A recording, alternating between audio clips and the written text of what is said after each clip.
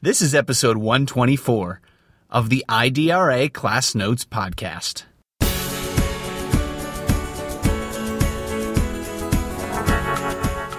We've seen what happens when we have differentiated expectations and therefore create differentiated curriculum for our kids. We do an injustice to our students, we do an injustice to our parents, and ultimately we do an injustice to our economy, because all of the research indicates that we need a better trained, a better prepared, better educated workforce, not a less prepared group of students.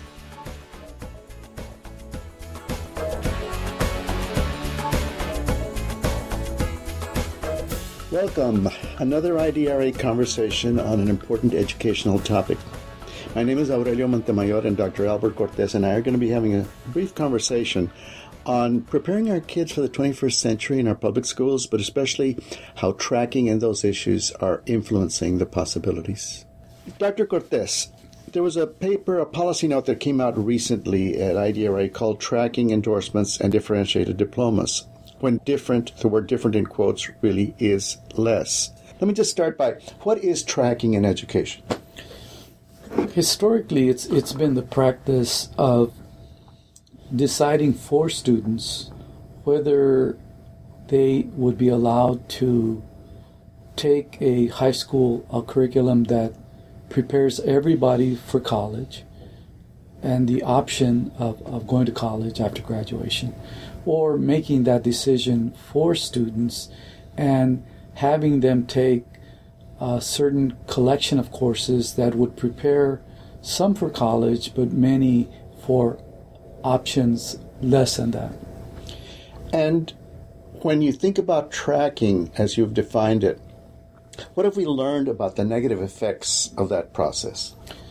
Those that have studied the tracking practices that were very common, frankly, in the 50s and 60s, and that schools, started to get away from after that period, was that there was a disproportionate number of minority and low-income students that were tracked into courses and curricular options that essentially had them less well prepared for college, and would tend to concentrate them in courses that would be more focused on preparing them for blue-collar work, agricultural work, anything but those occupations that promise those students a better lifetime outcome.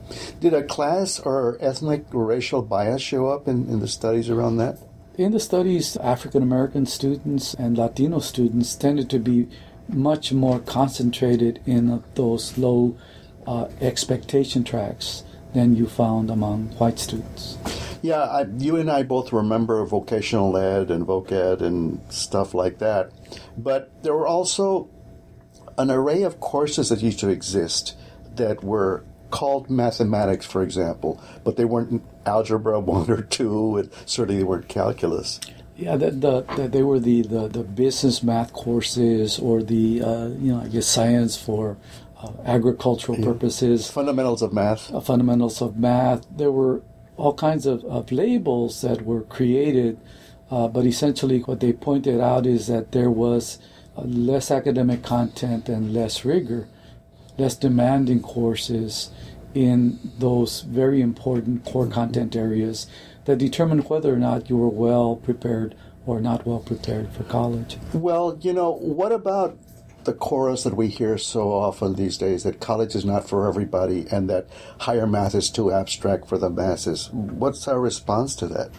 Well, unfortunately, that reflects, expectations that some people have, including, unfortunately, some of our educators, that not all students should be prepared for college. And I think that is an undercurrent of an assumption that not all students should go to college.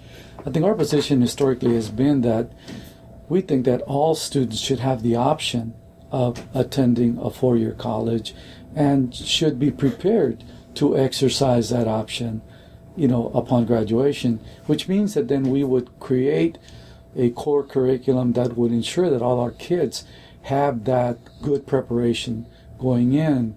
The state of Texas was actually moving in that direction by having what was called the 4x4 curriculum that required 4 years of English, math, science, and social studies as the base curriculum for all students. And this 4x4, these were not watered down courses. They were structured as to being a good, solid core curriculum. Yes, they were. And then there was pushback that came from, as you noted, those non-believers that felt that, oh no, we shouldn't necessarily be preparing all students for college.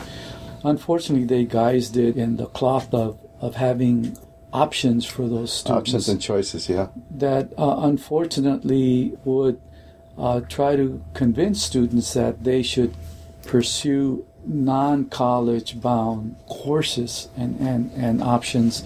And we saw that actually come to pass in this last session, where the legislature adopted what many are calling a watered-down curriculum, where we backed away from the assumption that we would prepare all students for having the option to choose to go to college, to something that would do differentiated preparation of our kids, with some going into what are being called endorsements, but which essentially are a reviving of the old tracking systems that many fought so hard to dismantle in past years. And how are colleges and universities responding or reacting to these changes? There's some real concerns among the college leadership to the movement away from ensuring that all students are well prepared, because they, like us, recognize that while students may choose a particular set of course options when they're in high school, once they graduate, do certain kinds of work for a while, they change their mind and they decide they want to go back and get a degree. Higher education leaders have commented that they think this movement away from preparing all students for college essentially dilutes the curriculum for everyone. And they're very concerned that students are going to be less well prepared because the requirements for graduation have been essentially watered down. And that's not just an assessment we've made. People in the business community have also expressed concern that we're backing away from high standards for all students. Well, our commissioner, in fact, in Texas, who is a conservative himself, our commissioner of education, noted that he felt that, for example, moving away from the universal requirement that all students take Algebra 2 was one example of essentially watering down our expectations and therefore our curriculum. Why do we call Algebra 2 a gatekeeping course? What does that mean? Because the research has found that students that have taken Algebra 2 are just generally better prepared for the kinds of academic challenges that students face when they go to college, where they kind of ramp up the core content. And so there is a recognition that if you require less of students, not only in mathematics, but in science, social studies, etc., that those students will not be as well prepared when they enroll in a four-year college. If they're not as well prepared, they wind up taking remediation courses. And what the research on remediation courses has shown, that once you get routed into those courses, many students never get out. You're right. Aren't we kind of over-idealizing? Is there any proof that the majority of the students can handle college-level preparation in high school? What we've seen in Texas that says that all students, if you demand, more of them will respond. We found that in the last graduating class in Texas high schools, 80% of the students that graduated were recommended with a recommended high school program, which was this very rigorous college prep program. This is also part of a national conversation that we know is going on about, whether and how well prepared our students should be, and whether we should have all students prepared with the option of attending college. And interestingly enough, this state, Texas, was at the head of this movement to have students very well prepared.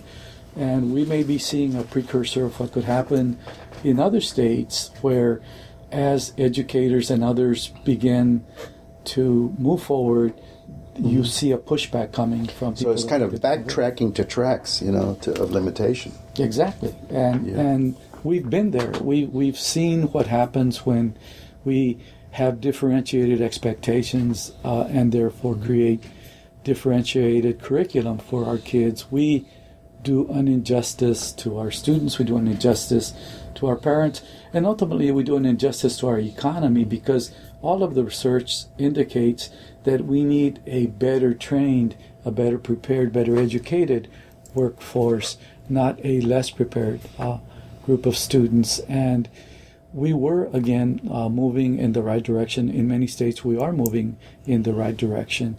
But we have to be prepared for the pushback that will come from some that believe that college or high expectations is something that we should push for all students. The national push that Texas is not officially a part of for the core curriculum does present some challenges, because just raising standards to be more rigorous and universal doesn't automatically mean that students will learn that, unless the teaching approaches in the curriculum have enough breadth in them so that the masses can learn math. And that's a good point, that this push for a standard core curriculum is good movement forward, because it does ensure that if students move across states, there is some uniformity about what they would be expected to take.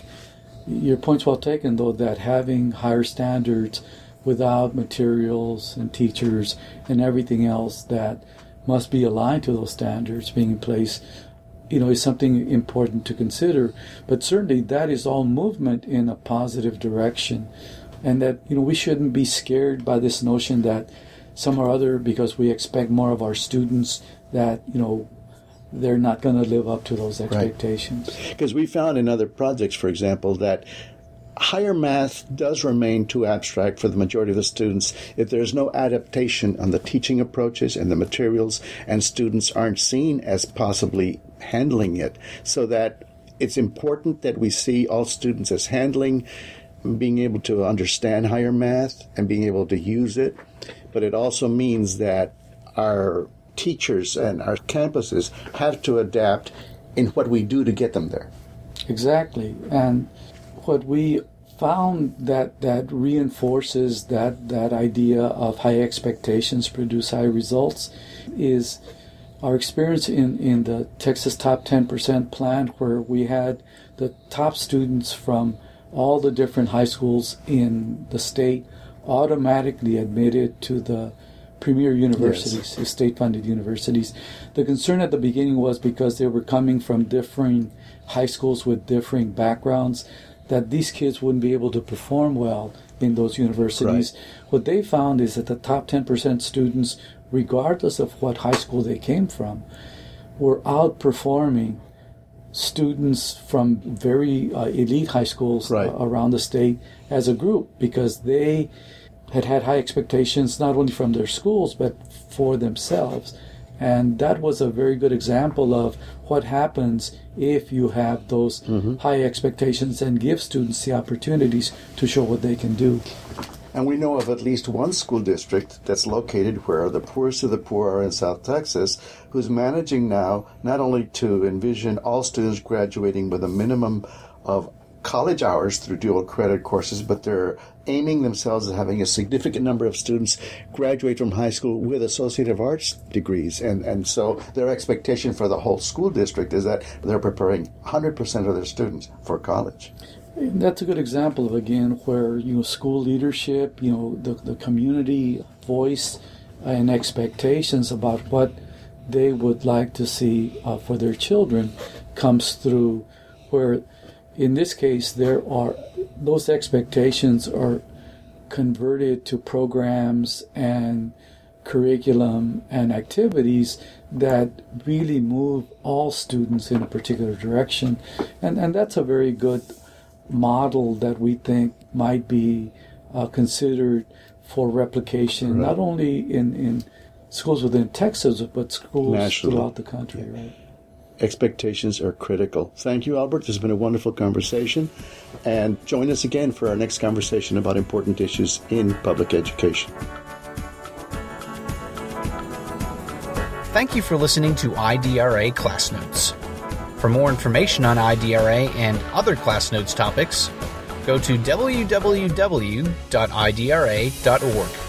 You can also send us your thoughts by email to podcast@idra.org.